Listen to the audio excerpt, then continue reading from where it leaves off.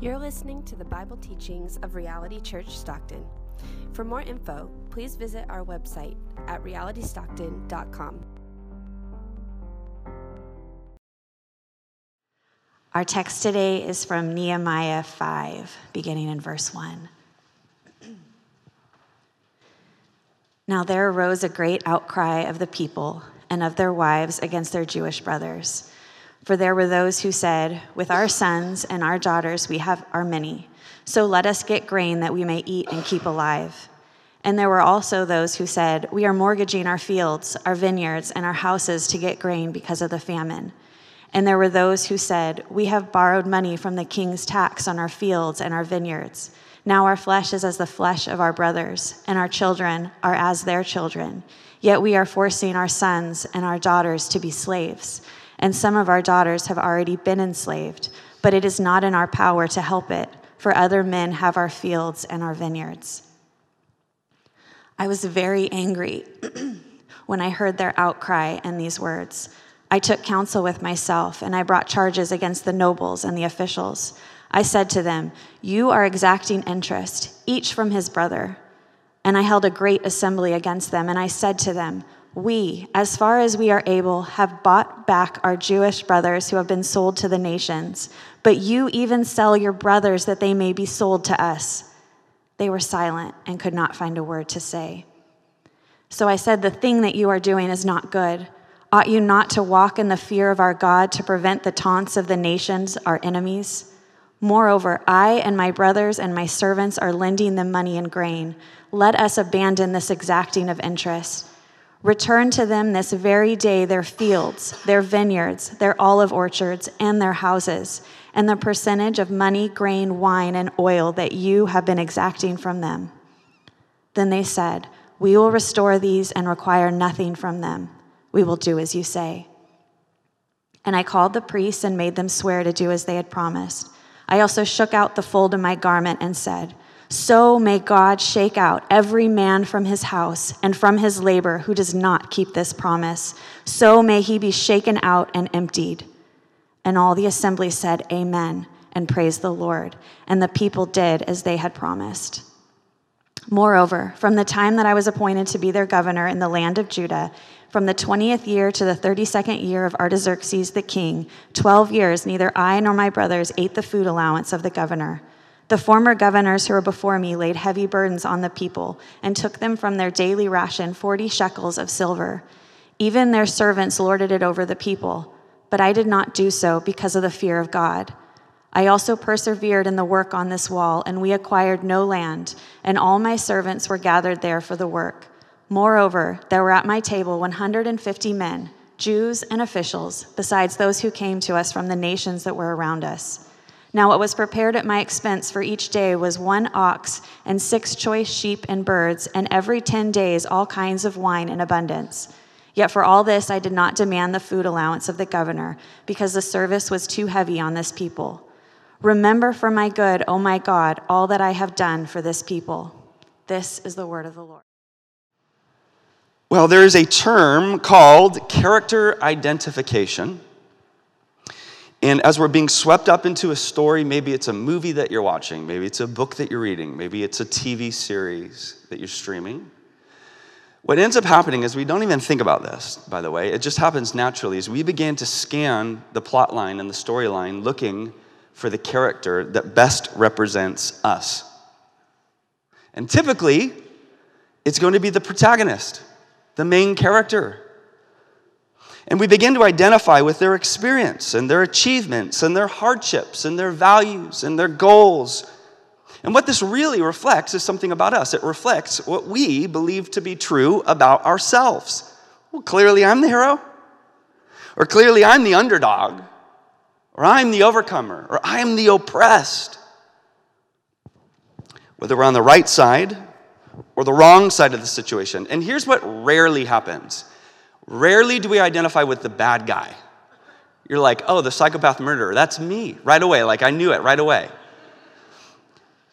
So as we've been making our way through Nehemiah, this is a pretty effortless process. Think about this. As Christians, we are naturally going to identify with the people of God within the walls. Here we are. building against all odds. Here we are, building against the opposition. We're doing God's work.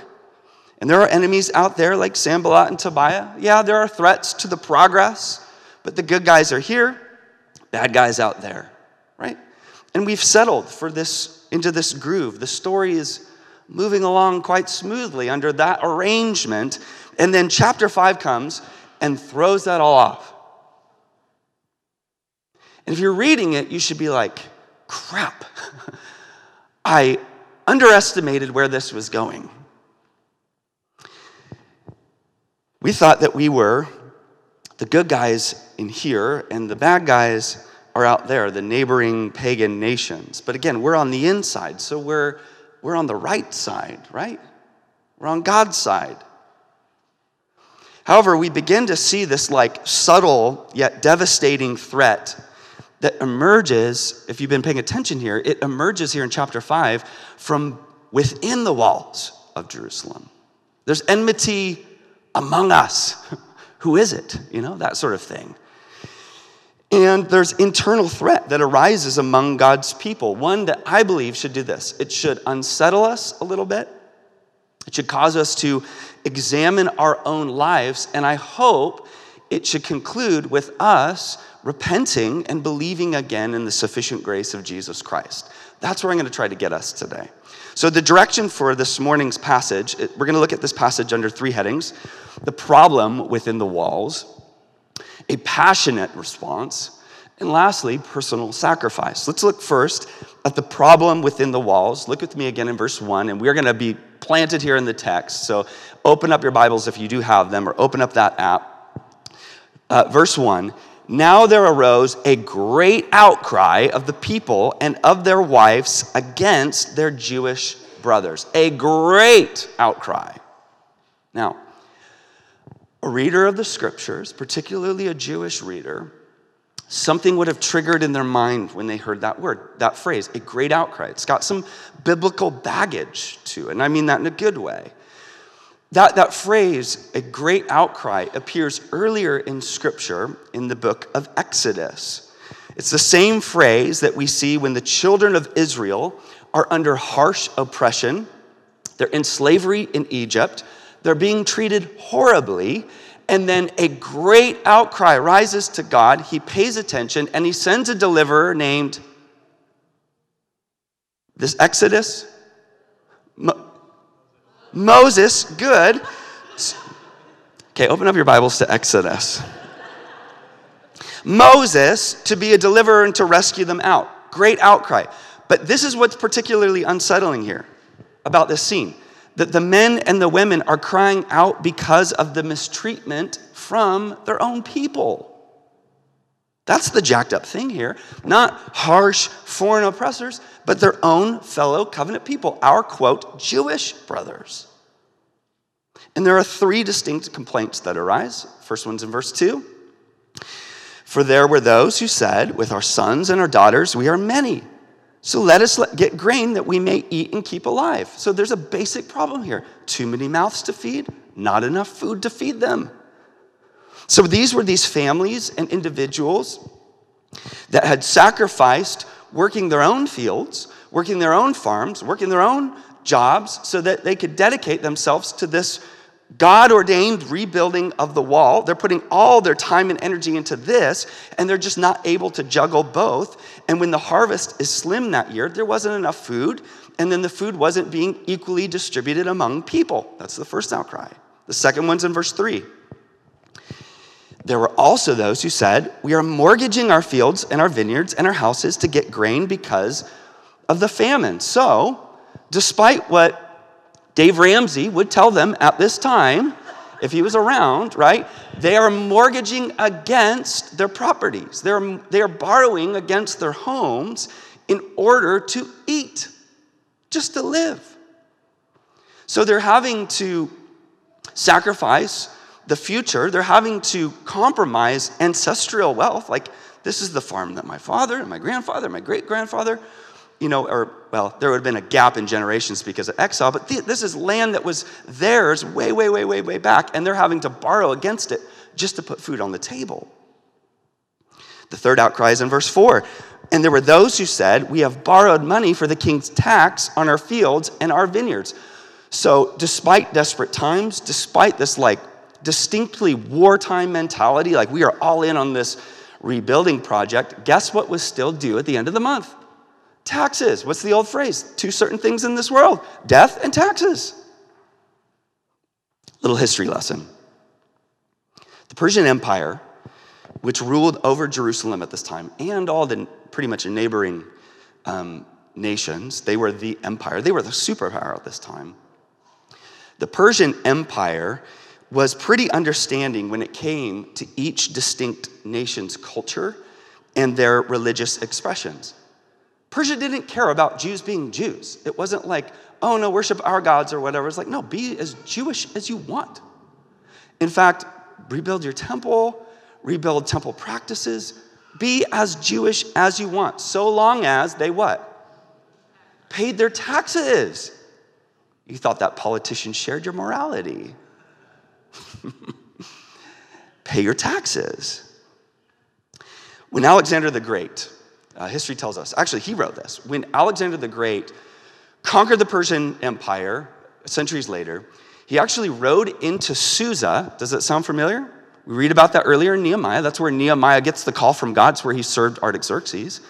He rolls into Susa and discovered there in the coffers of the empire 270 tons of coined gold and 1,200 tons of coined silver. So it's like that scene out of The Hobbit where Smaug's in the depths of the misty mountains, right? And he's breathing over his gold. Mine. What was Josiah's illustration? Scrooge McDuck just diving into his gold. We're never going to let that one die. So here's what the empire did. They taxed and they taxed and they taxed, brought it in, and this was just his winter palace, by the way. And then it rarely made its way back into these nations, into the cities to rebuild their infrastructure. So the money's just coming in one way. And so the Jewish people reached this very heartbreaking, desperate place. Look with me in verse 5. Now, our flesh is as the flesh of our brothers. Our children are as their children. Yet, we're forcing our sons and our daughters to be slaves. And some of our daughters have already been enslaved. But it's not in our power to help it, for other men have our fields and our vineyards. So we need to feel the heartbreak here. Some families have gotten so desperate, so hard-pressed, that they're beginning to sell their own children into slavery. In fact, some families have already reached that point. And as heartbreaking as that already sounds, some commentators that I read believe that the daughters that are already in slavery were sold into prostitution. Their sons and their daughters. Now think about this. Excessive debt, housing foreclosure, corporate greed, increasing poverty, human trafficking. Does any of this sound familiar? So here's the indictment. It's very personal. What makes us and our children any different from you? What makes my children any less deserving of life and dignity than yours? Remember, the great outcry is against their own Jewish brothers. This is not an outcry against the Persian Empire. This isn't even them complaining about the taxes. They're just like, we know it's a reality. It's just going to happen. The outcry is against their own people. Their own people. And here's why. Instead of helping their fellow believers who were, quote, powerless, the wealthy are exploiting them in their desperate state. They're capitalizing on their poverty. They're taking advantage of it. According to verse 7, they are exacting interest from their own fellow people, which, by the way, was in violation of God's law. In Deuteronomy, the children of Israel are told, you can charge interest on a loan so long as it's not towards your brother. Yeah, if you want to charge interest to the neighboring people, whatever. Don't charge interest to your own covenant people, though. So they're breaking God's law. And it's the people of God, did you catch this? purchasing other believers' children in slavery. So instead of saying, I've got some extra money to help redeem your child out of slavery, I'm going to take advantage because I need some more helping hands around here. Are we feeling the depth of how jacked up things have gotten? There's a serious problem festering within the faith community. And I want you to pay attention to this. It is one that is more devastating than any of the enemies outside the walls could have ever schemed up. Did you read Sanballat and Tobiah's name in this passage? No. All they had to do is just sit back and watch it implode. God's people are using each other. They're compromising. They're not repenting of their sin. They're bringing honor to God. They're welcoming the taunts of the nation. Look how pathetic they are. And now they are undoing what they have been working towards for so long. And they're justifying it. Here's why. Look at the wall. Look at the progress that we're making. Well, at least we're still building, right? Wrong. Nehemiah won't stop the work for enemies like Sanballat and Tobiah. Even at the threat of death, Nehemiah says, all right, guys, take up one sword in one hand and a trowel in the other. We're going to defend our homes. We're going to protect if foreign invaders come, but we are going to keep building. This project cannot stop until here. Until this very situation, which now demands that the whole project come to a screeching halt, is put on pause. And here's why. Because it doesn't matter how beautiful a thing that we build.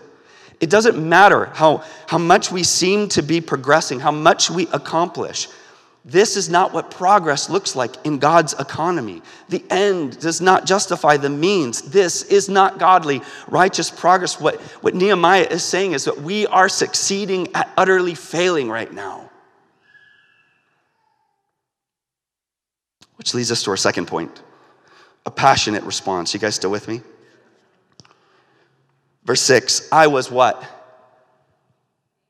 No, very angry. Very angry when I heard their outcry and these words. Now let me ask you a question. Anger, good thing or bad thing? Wait, what? Both. Okay, good. Tricky thing, huh? Because Jesus says in the Sermon on the Mount that everyone who is angry with his brother is liable to judgment. But then we read elsewhere, like in, for instance, the Psalms or in Ephesians, Paul picks this back up. He says, be angry and yet do not sin. So there is a kind of anger that is like murdering someone in your heart that leads towards sin. But there's also a kind of anger that is right and leads towards good and justice. So we would do well to pause right now and begin to assess what kind of anger is coming out of our lives. Is it the kind that leads towards good and justice, or is it the kind that just like tears things apart? So let me ask you again, Nehemiah's anger, good thing or bad thing? Okay, we'll go with that one. I believe it's good, and here's why I believe it's good. Because it's based on their outcry and these words that he's heard. Their outcry, these words. This is not anger over personal feelings. This isn't like, I'm mad because you hurt my feelings. I'm mad because you said something I don't like. I'm mad because you disagree with me. This is not a subjective interpretation of the facts like counselors teach you to do. Like, don't tell them anything about you, but tell them how you feel about this situation. I feel about this, like the way I interpreted this situation right now, that's fine. But here's how you know it's righteous anger. Ready? For anyone that deals with anger, this is important. It's others-focused. It's objective. It's in clear violation of God's word. And it's compromising the reputation of God's kingdom. It's not personal offense. It's not, I feel wounded. It's objective. It's others-focused. It's in clear violation of God's word. And it's compromising the reputation of God's kingdom. It's righteous anger. My kids and I have been reading through John's gospel together. And we came to the latter half of John chapter 2. It's after that amazing scene where Jesus turns water into wine. And before we read on, I asked them a question. They said, have you ever seen Jesus really mad? I probably said pissed. Have you ever seen Jesus pissed? And they're like, oh, I don't know. Kind of like how you guys answered that question. I'm like, both, I don't know. And I said, yes, sorry, I know. I said it in front of a kid. And I said, now you have, pay attention. And I read John. It was nearly time for the Jewish Passover celebration. So Jesus went to Jerusalem. In the temple area, he saw merchants selling cattle, sheep, and doves for sacrifices. He also saw dealers at tables exchanging foreign money. So Jesus made a whip from some ropes and chased them all out of the temple. He drove out the sheep and cattle, scattered the money changers' coins over the floor, and turned over their tables. Then going over to the people who sold doves, he said to them, get these things out of here. Stop turning my Father's house into a marketplace. Then his disciples remembered this prophecy from the scriptures. Passion or zeal for God's house will consume me. Passion. So at the end of the day, the issue is not whether or not we get angry. At the end of the day, the primary issue is what we are passionate about. What we are passionate about will then determine how we express anger. Think about this. If we are passionate about our own comfort, or our own reputation, or our own financial success, or our respect, or our personal agendas, or always being right, or our strong opinions, then our anger is almost always going to be unhinged, it's going to be misdirected, and likely it's going to be unrighteous anger. Let's talk about another extreme. Or if we're apathetic, if we're indifferent, maybe we don't ever get angry about anything. I'm a pretty even-keeled kind of guy. Like I just steady, go with the flow. Maybe it's because you're passionate about nothing. But if we're passionate about the things of God, his honor, his glory, his word, his love for people, his righteousness, his desire for our holiness, then our anger will slowly but surely be coming into alignment with his righteousness and will often lead towards righteous response. Look with me again in verse 7 through 8. I took counsel within myself. What does that mean? It means I took a moment to breathe. I took a beat because I didn't want to act out. Deep breath, Nehemiah. And then I brought charges against the nobles and the officials. And I said to them, you are exacting interest, each from his brother. And I held a great assembly against them. And I said to them, we, as far as we're able, have brought back our Jewish brothers who have been sold to the nations. But you even sell your brothers so that they may be sold to us? They were silent and could not find a word to say. Now remember, these are fellow believers. These are people within the family of God. These are people within the walls of Jerusalem. They're engaged in the same mission. They are shoulder to shoulder on the same project. They may be sitting next to each other in the same pew at church. And yet there's serious breakdown in the relationships. What Nehemiah is essentially saying is, we are making extraordinary work in this external healing work out here, but our culture within is toxic. Culture, it means the consistent, observable patterns of behavior. What is observable, or what maybe even you feel when you walk into a group or an organization. And Ray Ortlund once said that the true test of faithfulness among God's people, the true test of a faithful church, is both their doctrine on paper and also their culture in practice. What they believe to be true, what is said and stated to be true about God, but also what's lived out, how we relate to one another, how we live in community. The culture within a group is not going to be simply determined by a mission statement or stated values or even shared religious convictions. Culture is often determined by what is simply tolerated, by what's tolerated. And if you read any leadership book from the last few decades, they're essentially going to say the same thing, that the culture of any group is almost always shaped by the worst behaviors that leadership is willing to tolerate. You don't believe me? Ask an elementary teacher at the beginning of a school year who inherits a classroom, and you're like, gosh, dang, what did they do last year? I'll say it again. The culture of a group is often shaped most by the worst behaviors that leadership is willing to tolerate. Nehemiah, the commissioned leader, is not willing to tolerate this. And he's not willing to allow this sort of culture to shape the future of Jerusalem, to undermine all the good work that they've been doing. So he confronts it. He confronts it head on. In his wonderful book on leadership, The Emotionally Healthy Leader, an author named Pete Scazzaro talks about how many of us today are super afraid of confrontation and conflict. Think about those words. They have negative connotation, right? Confrontation and conflict. You're like, oh, no thanks. That sounds dirty. But what he points out is that if you truly care about people, and that's the question you have to ask, if you truly care about people, individuals, and a group, then you're going to have to once in a while engage in healthy conflict for the overall health of a community. And he goes on and says this: Jesus shows us that healthy Christians do not avoid conflict. His life was filled with it. He was in regular conflict with the religious leaders, the crowds, the disciples, even his own family. That's shady.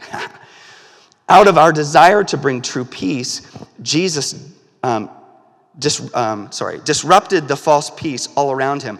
He refused, listen to these words, he refused to spiritualize conflict avoidance. How do we spiritualize conflict avoidance? I'm just going to let the Spirit move in their heart. I'm just going to let the Spirit speak to them. God doesn't need me.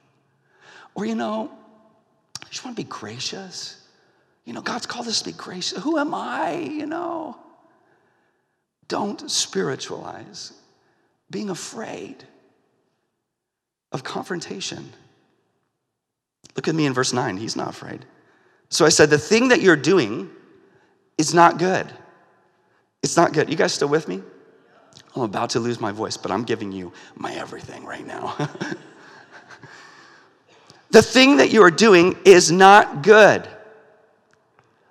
I think that one of the most effective tests of our own personal maturity is how we respond to that single statement. What you're doing is not right. How do you respond to being told, I think you're in the wrong? How we respond to confrontation, how we respond to being held accountable, how we respond to being told directly, not beating around the bush, but just like directly, this isn't right. He continues, verse 9. Ought you not to walk in the fear of our God to prevent the taunts of the nations, our enemies?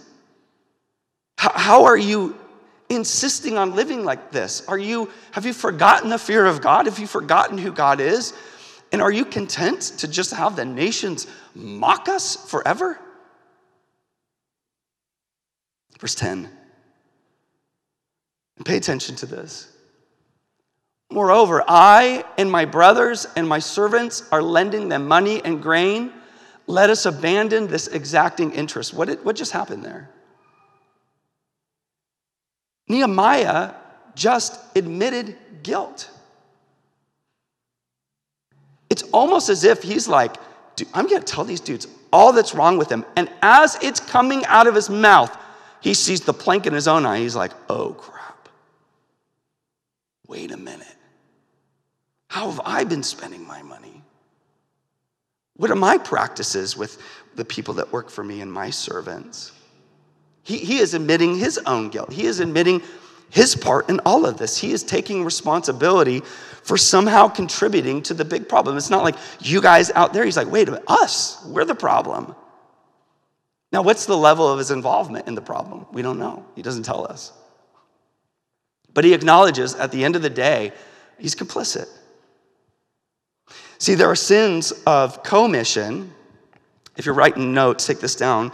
There are sins of commission and there are sins of omission, which means there are the things that we do that we should not do, the sins that we commit. I think that we're familiar with those.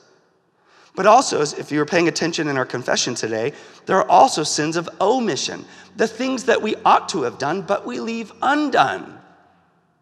The believer repents of those sins as well. Not just the bad things I did, but the good things I didn't do. And what Nehemiah knows is that his own personal actions or his inactions is impacting the whole. So he says, let us abandon this. So again, another time for us to get personal here and apply this. Reality, what in our lives or in our community needs to be abandoned for the sake of the honor of God, the reputation of Christ's mission, and the health of our culture within this community? What are we doing or not doing that is unknowingly undermining the growth and the health of this church community? Maybe it is the way that we deal with money. Maybe it is money related. Maybe it's greed. Maybe it's theft. It's tax season. Just saying. Maybe it's dishonesty. Maybe it's compromise. Maybe it's exploitation. Maybe it's entitlement. You don't have to be rich to be greedy. Or maybe it's the way that we relate to others sexually, lustfully, abusively, manipulatively, aggressively. The writer of Hebrews says, let us lay aside every weight and sin which clings so closely. And let us run with endurance the race that is set before us, looking to Jesus, the founder and perfecter of our faith, who for the joy that was set before him endured the cross, despising the shame, and is seated at the right hand of the throne of God. So Christians not only are willing to set aside and abandon sin, but weights. What are weights? I don't exactly know, but it's not sin technically. It's just things that we determine through Christian maturity that are holding us back. It's not bad. It's not breaking the law. It's not breaking God's law. But it's the thing that we determine, it's holding me back from a life of faithfulness. And you know what? In the grand scheme of eternity, it's just not worth holding on to. I'm going to let it go for the sake of Jesus Christ. You know what I mean? So Nehemiah says, abandon these practices. We need to stop this. But notice, he doesn't stop there. And I'm going to press into something maybe uncomfortable right now. What we see is that a necessary step of repentance and healing also, and I believe this is a biblical word. I'm not going to apply it for us as a community or as a nation, but I need to make us familiar with an extremely biblical word here. A necessary step of repentance and healing is reparations. Look with me in verse 11 through 12. Return to them this very day their fields, their vineyards, their olive orchards, and their houses, and the percentage money, grain, wine, and oil that you have been exacting from them. Then they said, we will restore these and require nothing from them. We will do as you have said. And I called the priest and made them swear to do as they had promised. So I think that we get this idea that faith is personal, right? God's my own personal Savior. And if I sin or I do bad things, you know what? I feel really bad about it. I go to God. I confess that sin. I apologize. I say, Lord, I feel so bad about it. And it's good, right? Forgiven. It's all good. But what we neglect is that the Bible also calls us to bear fruits in accordance with repentance. Why? Because faith is embodied. Faith isn't just spiritual. It actually impacts our lives and our relationships. I think about when Jesus, you remember Zacchaeus and the sycamore tree and all that? You know the story? Anyone willing to sing the song? Missy, are you willing to sing the song? And Jesus comes to Zacchaeus. He's like, I'll come into your house, man. And he shows him profound grace. And it says, Zacchaeus stood and he said to the Lord, behold, Lord, the half of my goods I give to the poor. And if I have defrauded anyone of anything, I restore it fourfold. And Jesus said, wow, today salvation has come to this house. Now that's tricky because it sounds like maybe Jesus is saying, okay, if you give all your money away, then you're saved. We know from the gospel that we are saved by grace through faith in Jesus Christ alone. Nothing that we do saves us. But what Jesus is recognizing is that this action right here is the necessary proof. Wow, faith is taking root in your life right now. And here's how it's being manifest in your life. A willingness to make amends. Surely salvation has come to this house. Back to Nehemiah chapter 5, verse 13. I also shook out the fold of my garment, and I said, so may God shake out every man from his house and from his labor who does not keep this promise. So may he be shaken out and emptied. Wow. And all the assembly said, what? Amen. What if I said that? May God shake you out, and you're like, amen. I say like, Jesus is Lord, and you're like, amen. Hey, they said what? Well, I'm about to fall off the stage here. And praise the Lord. And the people did as they what? Promised. That's the third mention. They did as they promised. To change a culture, it requires the whole assembly saying, amen, we're in. You're lucky. I do not have a lot of confidence in my own ability. I have a lot of flaws. Self-confidence in leadership is just not one of them. And this is so beautiful because what it means is if God is going to do a shaping work in the church of changing culture, it does not rest on one or a few leaders. It happens when the whole congregation comes together and they're like, heck yeah, we're in. Amen. And to carry this out, he does like a symbolic gesture here to seal this commitment. Now, it may sound weird, but we have our own things like, hey, let's shake on it. Or if you're a kid, what do you say? Pinky swear. Pinky swear, right? It's a symbolic gesture where we're like, we are going to hold up both ends of the bargain here. We are committing to this. It's like how we hold each other accountable within our membership to fulfill our commitments. We have made commitments to one another to believe and to worship and to gather and to pray and to give and to serve and to reach together. And we hold each other accountable to those commitments. Let's be all in on this. I gotta close. The final point here is personal sacrifice. A philosophy that you've heard me mention multiple times, something I've committed my life ministry to, is a very simple concept. And it's this: you don't change something by trying to change what's wrong with something. You change something by introducing something new and more beautiful that makes the old obsolete. And the only way to effectively change a broken, toxic culture is to replace it with something better. Nehemiah is not going to succeed in any of this if he simply is just addressing what is wrong with the community. What Nehemiah does is he does address what is wrong, but he then pivots for the next 12 years to replace a culture of greed with a culture of generosity, modeling it in his own life in a costly way.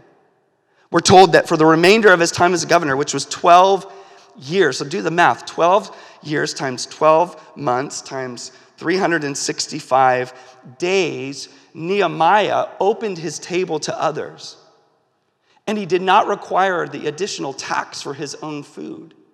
It's what one commentator described as the cheerful disregard of one's entitlements. He forfeits his rights for the sake of others out of his own pocket. And then out of his own pocket, he pays for 150 people to come around his table. So 12 times 12 times 365 times 150 plates. I'm not a math whiz, but that's a lot of food that Nehemiah is willingly able and generous enough to give for the sake of setting this culture within the community. There's an old phrase, I'm not even sure who said it, that if you have more than you need, build a bigger table, not a higher fence. If you have more than you need, build a bigger table, not a higher fence. What's Nehemiah doing? He's practicing hospitality and generosity. And not just to his own people. Did you catch that? To the neighboring nations. Foreigners. This would have been scandalous in Jerusalem, by the way. Foreigners coming to the table of the governor at his own expense. As the people of God, we must be willing to sacrifice our comforts, our financial goals, our dreams, our agendas for the sake of generosity and hospitality. Let me put it this way. If your participation doesn't hurt you, if your participation doesn't cost you significantly, if it does not mess with your life and mess with your goals, then there's something holding you back from being transformed into the likeness of a generous God. And he says right here in verse 18, all of this was prepared at my expense. Prepared at my expense. Verse 1, there's that phrase, great outcry for the biblical reader. It's supposed to hearken us back to Exodus. That sounds familiar, a great outcry. It takes us back in Scripture. But when I read this, I believe it's actually something that may be pointing us forward, prepared at my expense. It reminds me of one who would say, I go to prepare a place for you at my expense. See, the appeal to all of this, the appeal to living a generous life, is the gospel of Jesus Christ, the one who laid down his life and his own rights in order to lift us up and deliver us from slavery to sin, the one who paid it all on the cross, the one who Paul would describe as being rich but became poor so that we may become rich in him. The one who even now as we speak is extending the table of heaven to welcome us and others. The one who gave us a new heart and a new mind and his Holy Spirit to follow in his way, and now who is now empowering us to be culture shapers within our community, even now as we speak.